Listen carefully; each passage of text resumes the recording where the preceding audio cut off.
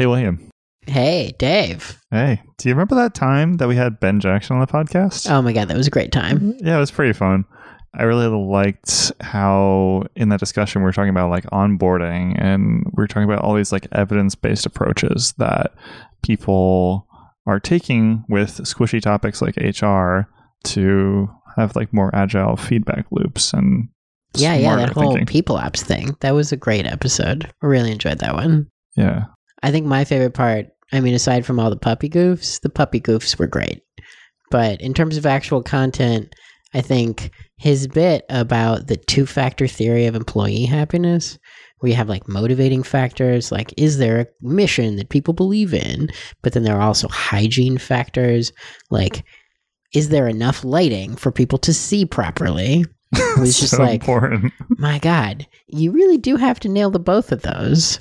Right. Or like the idea that if you had infinite money, you should just have doors for everyone. Like that's like a statistically proven thing that if you just have a door for your team and you can concentrate and not be distracted, that's good. So, there you go. Private offices, just all around. Yeah. Corner offices, window seats.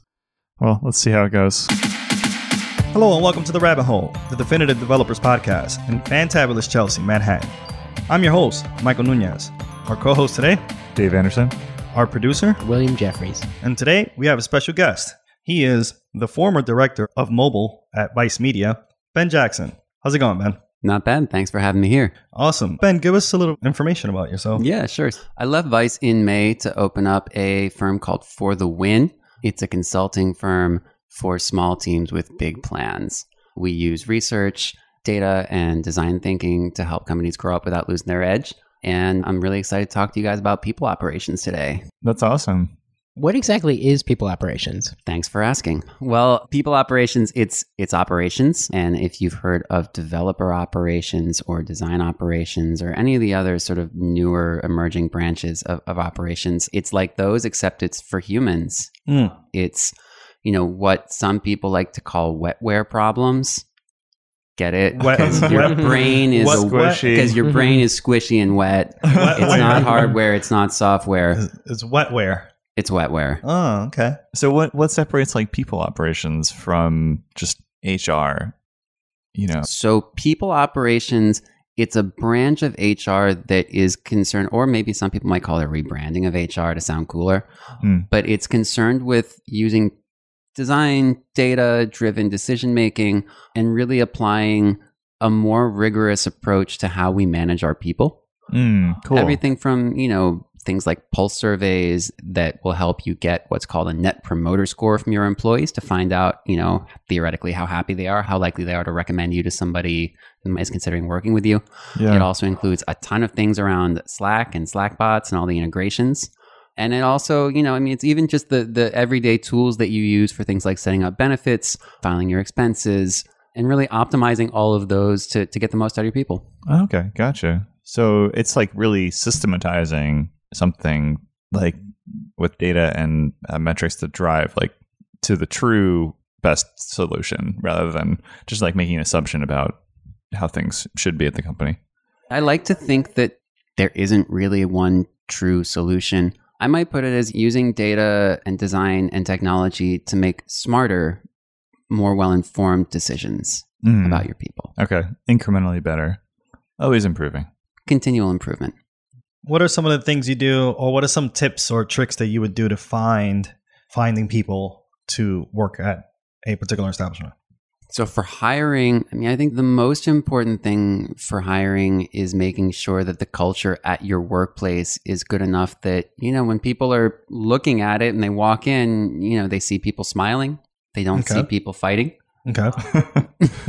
And that, when people ask around, they hear good things about your company. Word travels very, very quickly. It's a very small industry, technology and design, relatively speaking. Especially with Glassdoor and like platforms like that. Like, you have some bad experiences and then that's like on your permanent record, basically. It's a lot like App Store reviews. If there are any mobile developers in the audience, I'm sure they're familiar with those. Oh man, those poor Android reviews. You get a bad App Store review and that is your reputation. That is how people gauge your reputation. And sites like Glassdoor, but even just, the Whisper network in New York, San Francisco, LA, the other hubs, people talk and they know if your place is not a place where people are super happy. Right. It's a smaller community than you would think. Like, Yeah. So if you want to attract good talent, making sure you've got good word of mouth from people who've worked for you and who've worked for you in the past. But also I think, really thinking about your company brand, not just as it is presented to consumers, but as it's presented to potential candidates. So, and this is kind of a running theme throughout my work of applying the same standards of quality and the same methodologies that we use for consumer facing products to things that aren't necessarily, we don't think about as consumers. But, I mean, what does your career page on your website look like? Who wrote the copy for that? Yeah, it's important to like make sure that it actually reflects what you actually do. And when you're selling it, you don't want to set the expectations to a different place than where you actually are. And so like making sure that brand is carried through with the day-to-day lives of people. Are the job listings written in the voice of the company, or are they, copied and pasted from some other job site? So how do you operationalize this? Like, when I hear people ops, what I assume is that we're systematizing this. We're automating it in some way. Sort of the way that, with DevOps, people are more and more automating the process of building their app and deploying it. So I think, automation, while it's a really, really interesting and important and emerging field of this stuff, it's much more about processes and the system part of that systemization. Because for most of these things, the dirty secret is there aren't really processes at most places. Everybody is kind of winging it because everybody is doing so many different things. You have a lot of people whose title is, they call them HR generalists. And that's literally what they do. They're HR people who they do all the things. And they do their best to do every single one of those things, as well as they can. But, it's very, very difficult to be great at every single thing that an HR person needs to be great at, being a legal mind. And if the company's even smaller, then maybe there might not even be a person with that title, but someone's doing those jobs. Yeah, everything gets roped into it. Compliance, onboarding, exit interviews, all these things, a lot of people, they learn it on the job. So is there a certain point in a company's growth where it's like, okay, you need to go from having that person who's just like scrabbling by and like checking all the boxes to actually operationalizing it and making it like a thing that you're focusing on? Yeah, I mean, I think that's one of the things that when you first bring in, a VP of HR or a chief HR officer, that's one of the first things they start to look at. They look at the existing processes, if there are any, for onboarding, for recruiting, for training, learning, and development. If there aren't any, they put them in place. And if there are some that have sort of been thrown together, then they take a hard look at each one of those and begin to make those processes a little bit more robust and maybe a little bit more tailored to the company. They talk to employees, they find out what's working, what's not working. So what do you think most engineering teams are doing wrong when it comes to recruiting? So for recruiting, what I see really, really commonly is not taking open source software seriously as a team.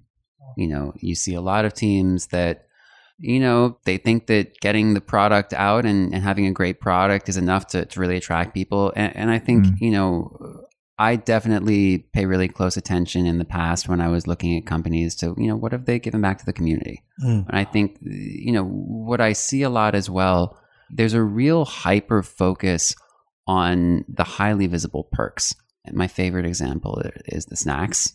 Oh, yeah. Oh, you gotta have the snacks. You gotta have the snacks. Gotta have the banana snacks. bites. Yeah, and the snacks have really, they've kind of become table stakes and a bit of a cliche in 2017. But the snacks, they tie into something that I've seen not just with people operations, but with technology products in general, which is that, they're kind of like the CSS animations of employee experience in the sense that they're right in front of you. You can see them, you can taste them. And some of the other things that really contribute to the long-term success of these companies, things like having a clear sense of your company values. You can't taste values. Right. Yeah, they don't taste like much. It's like wet cardboard. Yeah, they don't pop or or shake or have interesting hover effects. I mean, can I judge a particular place by the kind of snacks that they have? Like if they just offer Tootsie Rolls, like can I just be living and upset all the time? Unless you like Tootsie Rolls, at least. I mean, you can if you want to, but I think that in much the same way that I wouldn't judge the quality of a product by how many bells and whistles they have on the front end, right? Especially at launch, I wouldn't judge a company's culture by what I find in the snack drawer. Got it. And I think that snacks and perks, and one of my favorite examples, the puppy party. Wait, is that where they have a puppy party? They like have a bunch of puppies in the office. Have you never been to a puppy party? It's a morale booster. I feel like I've missed out. We had a Tipsy Scoop social. That was pretty nice. We got to have a puppy party now. No, well, I'm terrified of dogs, so I don't think I'll have a good time. No, you don't know. But then they grow up to be vicious animals afterwards, and I can't really trust them when they're small like that. It turn into like a little bit of a Gulliver's Travels situation where they pin you down if there's enough of them. But they just maul you with love. I imagine it's adorable. Not gonna lie. I imagine it's really adorable. But yeah, I mean, those perks, the snacks, the puppy parties, like all the foosball, like it's it serves to mask. Sometimes, not always, but it can serve to mask deeper cultural issues. Are people talking to each other? Are they giving each other, candid feedback on a regular basis? What's performance management like at that company? It's great to be chowing down on Kind bars, but it's even cooler to be meeting your quarterly goals and know you won't be fired next quarter. So would one have to be weary when the perks are really, really good? Like would you say there's like a correlation between like snacks, like snack awesomeness, an inverse correlation between the awesomeness of the snacks and the quality of the workplace? I hesitate to draw any of those kinds of inferences because I think, in large part, they're really not that correlated. Quality of snacks, it tells you a lot about how much the company likes their snacks. Right. It doesn't tell you much about how seriously they take their culture. There are other like perks that kind of raise an eyebrow sometimes with me, where like Google, of course, is very famous for giving you this like productivity things. They'll send someone clean your home, they'll do your laundry, they'll like do all these things to help you like have your mind at ease and stay at work for longer, which could be a good thing if like the team culture that you're on is awesome and you love what you're doing. But it does be but maybe you could just pay me more money, or like I could just leave and do my own thing at home. Well, people are motivated by a lot of different things, and they're not always motivated by perks. There's a thing called the 2-factor theory of employee happiness, where they talk about, on the one hand, there being what they call motivating factors, things like passion for the mission and, really loving your team. And on the other hand, there are these, what they call hygiene factors, like, I don't know, is there parking close by? What's the commute like? Do you have to be on a sweaty train for an hour? Or even sometimes they're literal hygiene factors. I don't know how the bathrooms are here. I didn't use the bathroom before I came in. Yeah. But I've been in places that did not have acceptable bathrooms. And noise pollution, light, all kinds of things. Open plan offices can be notoriously bad for hygiene factors. Yeah, Sonos. It's a perk sometimes, but maybe not always. Or even just people talking on the phone next to you, and you might have headphones, but headphones, listening to music or even white noise is not as productive as working in silence if you believe the empirical evidence that's been published in peer-reviewed journals. Yeah, that sounds like a pretty clutch point to bring to the table with people ops. Like, hey, actually, there are scientific research that support the fact that like, hey, decibel level is above 70. Let's bring it down a little bit. So what do you think would be the easiest improvement that engineering teams in New York could make to make their workplaces better, to make their people apps better? With infinite money, the easiest thing to do is give everyone an office with a door, assuming we're not living in, a place with infinite money. Or infinite doors. Infinite doors. Why would the offices with the door make that change? Like, so the office with the door, at least for engineering teams, from what I've read, and Joel Spolsky has written ad nauseum on this, much more than me, but developers, they don't do well when they're being interrupted. if by noise or by, you know, sort of people walking by their desks or, you know, that tap on the shoulder of, hey, can you look at this? And the easiest way, really the only foolproof way to avoid being interrupted is to go into a room, close the door, and if necessary, lock the door. Right. I imagine knocking on a door is much more like people are less likely to do that than tap you on the shoulder or stuff like that. There's a much bigger psychological barrier. Yeah, I remember one former coworker of mine from the New York Times had one of those bicycle mirrors on his laptop so that people couldn't creep up on him. And so when you approached him from behind, he would just say, "Hey, Ben, what can I do for you?" Oh, man. Without turning around, of course. I wish I had one of those. I used to have a boss that was like just so quietly walking all the time, and he would just like pop up. He'd be like, "Hey, how's it going?" He's like a cartoon character. I don't know how he did it. So like once you find people and you recruit them and you get them really excited about your company, like how do you keep them and make sure that they're growing and have a clear purpose? So the easiest way to make sure that people stick around is to have a structured onboarding planned out before they get there. So ideally, before they even start, as soon as they've signed that offer letter, you've sent them a welcome packet and brought them into what they call the pre-boarding experience. Getting them excited to start work. If you have any kind of weekly drinks or office gathering, invite them to that before they actually walk in on their first day, so that when they do walk in on their first day, they're walking in giving people high fives instead of handshakes. Oh, interesting. Yeah, I like that. Once they get there, ideally you've got their laptop set up with pretty much everything they need. The quicker you can get them spun up and actually working on something meaningful in that first week, the better. If they can push code to production on their first day, that's fantastic. Yeah, that is like a pretty great feeling, like not to have to go through too many meetings to like get onboarded or too much bureaucracy. Yeah, and other things that help, especially with onboarding, making sure that they have a mentor, not on their team, someone they don't work directly with, but someone who they can just go to and vent or ask stupid questions, because everyone has them and no one likes asking them. And also, you know, at one of my clients, we put together what we call the Welcome Wagon. And that is a group of 4, 5, 6 stakeholders or other people from across the org who just have a one-on-one during the first few weeks with the person. And they understand by talking to those people, what are the different parts of the org? What do they do? What do the people inside there care about? And how can I work most effectively with those departments? And those cross-departmental relationships, man, they're the glue that holds the organization together. And they end up becoming like this person's little advisory board. Yeah, it's really good to see like people at the lunch table or communal table, like, you know, sharing a meal and exchanging conversation and getting some different perspective.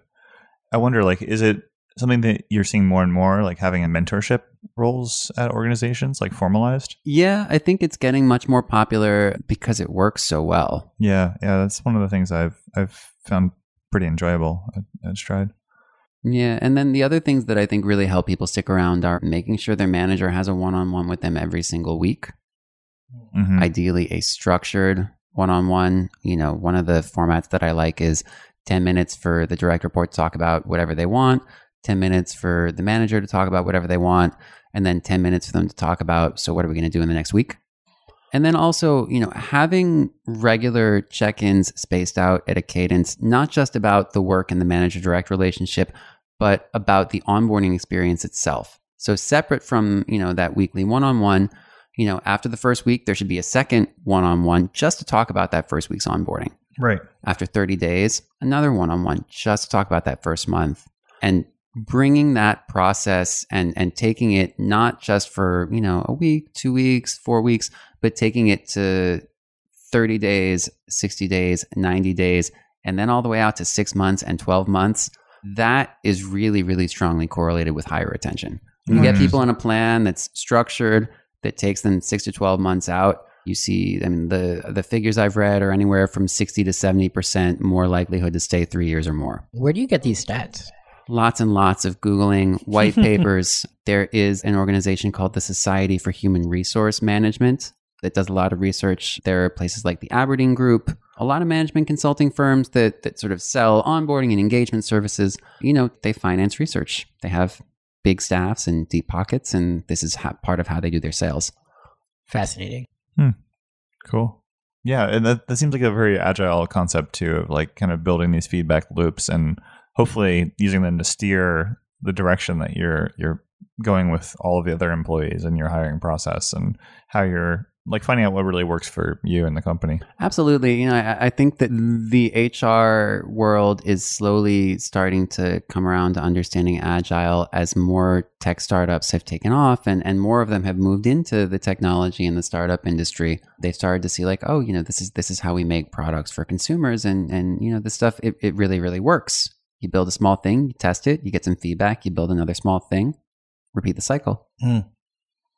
Yeah, none of this like, but wait, I'm going to make the most amazing policy. It's going to be 100 pages long. It's going to cover every single possible scenario, and you're all going to love it and adhere to it every day. Even just the getting feedback from real users and beta testing things. Beta testing your employee handbook. Sounds revolutionary, just saying it, right? It was pretty interesting because like I've been at Strive for, I think I just hit my 3-year anniversary, and I don't think I've looked at the handbook since 3 years ago, which is like really interesting. But that's not entirely true because you've actually had your hand in creating some of these policies and iterating, especially on the prof dev. Well, it's like, hey, Mike messed this up. We got to make a policy. That's like what ended up happening. Mike introduced something that was like really out of whack, so we need to nail this down a bit. Yeah, I mean, I was responsible for. Stride has like something called professional development where consultants can take time to study whatever they want and they have hours budgeted for that. And we were trying to increase that to like motivate more developers, more consultants to like as a hiring technique to bring people in so they can introduce some of their own like unique related projects, but for the consultants themselves to stay on board and learn new things and take time to study, what's hot in the market. And yeah, I was responsible for building that aspect. But I think the rest of the handbook I haven't beta tested. So that is a really interesting concept because I think a lot of people just overlook it once they get hired and then that's it. But it's definitely an iterative process to, make that handbook a lot better for the next person, for the person who's actually starting for the first time. Yeah, there is an open source employee handbook, I believe, from a company called Clef.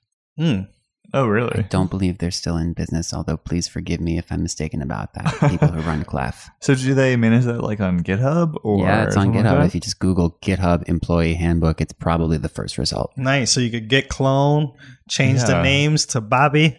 Bam, you got your very own employee handbook. So speaking of templatized things on GitHub that are super helpful, they also have a code of conduct template, which if you run a Slack team or any other virtual community inside your company and you don't have a code of conduct, you should really think about putting together a code of conduct. Oh, interesting. And so what exactly would that entail? Like would it be like something that's implicitly agreed upon, or would I have to sign off on that and be like, okay, I've read and understand this. I checked the box. I sign my name. I mean, no one's going to sue you if you boot them from your Slack because they violated your code of conduct, but you didn't tell them what it was. Right. They're not going to, there's no equal Slack opportunity commission out there. I'm being repressed. The equal Slack opportunity. Yeah. Slack users are not a protected class. But what you will probably get if you boot somebody from your Slack, you don't have a code of conduct, is a very frustrated and hurt and really upset and surprised person. The surprise is the worst part. Going through pain is fine if you know it's coming, but when somebody just like blindsides you and all of a sudden, oh my God, I'm not on the Slack anymore. People take that, they don't take it very well. Right. We need to set aside like which categories of gifts we want to have in the Slack and which we're just not okay with. No puppy gifts. No. Only cats and kittens. Only cats and kittens. Okay, we're not letting you write this policy. Yeah, I mean it's every team has their own norms. I've seen teams that they put together bots that will flag certain words that maybe aren't the most gender neutral or super sensitive, so that if you say, hey guys, I've got something up on prod, the bot will ping you and say, try using folks next time. Oh, I'm a big fan of the word folks. Obama Also a big fan of the word folks. It makes you sound folksy and sort of approachable. Like, come on, folks. Very We're all relatable. folks here. Yes, we are all folks here. So is that a chatbot that we could all download? Yeah, I'm going to find it and I'll share it with you for the show notes. Awesome. We got to get that on the show notes and hopefully introduce that to our clients that we're on and our own Slack. our own Slack channel, because I would love to say folks more often rather than guys. And to have a bot remind me to say folks is pretty nifty. One of the other things that is worth mentioning while we're on the subject of bots is, in September, I launched a Slack bot called Aloha. That is an onboarding automation bot. And it basically does the same thing that a service called Drip does with marketing automation. They'll send you emails. You get those emails. It's like, hey, you signed up for this service 7 days ago, but you haven't logged in. What can we do? It's like that, but over Slack direct messages. Okay. For onboarding people. So when they join, they get a note that says, hey, welcome. Here are some rules of the road. Don't use channel mentions because that sends a push notification. And we have a team in Poland that will wake up. Mm-hmm. Which is huge. Yep. And that's a really, really great place to also plug your code of conduct and say, hey, FYI, you should read this. If you don't and we boot you, don't come crying later. Yeah, your puppy gifts are not welcome here. No, I'm not going to. Puppy gifts are cool. I'll add that on the code of conduct. So are there any other tips or rules of thumb for onboarding that people can take away? Break it out into steps. But really granular steps, like the same granularity that you apply when you're breaking out user stories. So it's not just their first day at work, that's not a step. And even, the moment they walk in the building, that's not really a step. They show up to the building, they go through security. Mm-hmm. That's a step. Right. Mm-hmm. They meet their manager and are shown to orientation or their desk. That's another step. Mm-hmm. One of my favorite examples of the power of really breaking these things down to the steps is, the scenario of what if someone needs to go to the bathroom during orientation, Right. or while they're being shown to their desk. If they're not going to walk out of orientation on their first day of work with a bunch of people they've just met for the first time to go tinkle. Right. That's a problem. Yeah, so there's different social pressures that you're trying to make the best possible impression, and so you want to make them feel more comfortable. Yeah, wetware problems. Cool, Ben. I feel like I learned a whole lot about people ops, and as a consultant, you think about churning code and stuff like that, but you're a person. The rest of the time that you're at work, You're wetware. Yeah, you are wetware at the end of the day. So learning a lot about the human aspect and the wetware aspect. That's a new word for me. Wetware. The wetware aspect of the job is really interesting to step back and actually talk about that. So really appreciate you coming down and sharing that. Really cool. Awesome. Thank you very much. It was a real pleasure to be here. Nice, man. Do we have any teach and learns? Yeah, I got to teach and learn for you. So I have been learning, and now I'm going to teach a little bit about a thing called OKRs. Oh, since I I started know this. since I started for the win, I've learned a ton about OKRs. OKR stands for objectives and key results. These are how organizations measure their performance.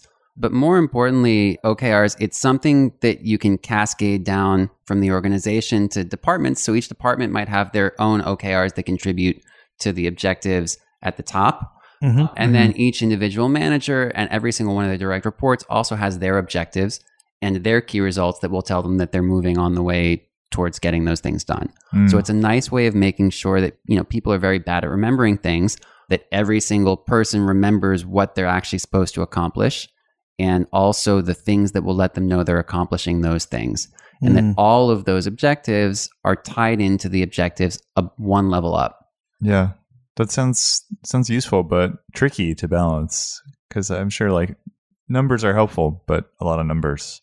Yeah, and they're not necessarily even quantitative goals. But the main thing is just making those objectives explicit and making those markers along the way explicit. That's really the only way that everybody can be on the same page about what we're really supposed to be doing here. And that's, reason most projects fail, in my experience, is people not being aligned on the goals. Cool. Yeah, I dig it. Awesome.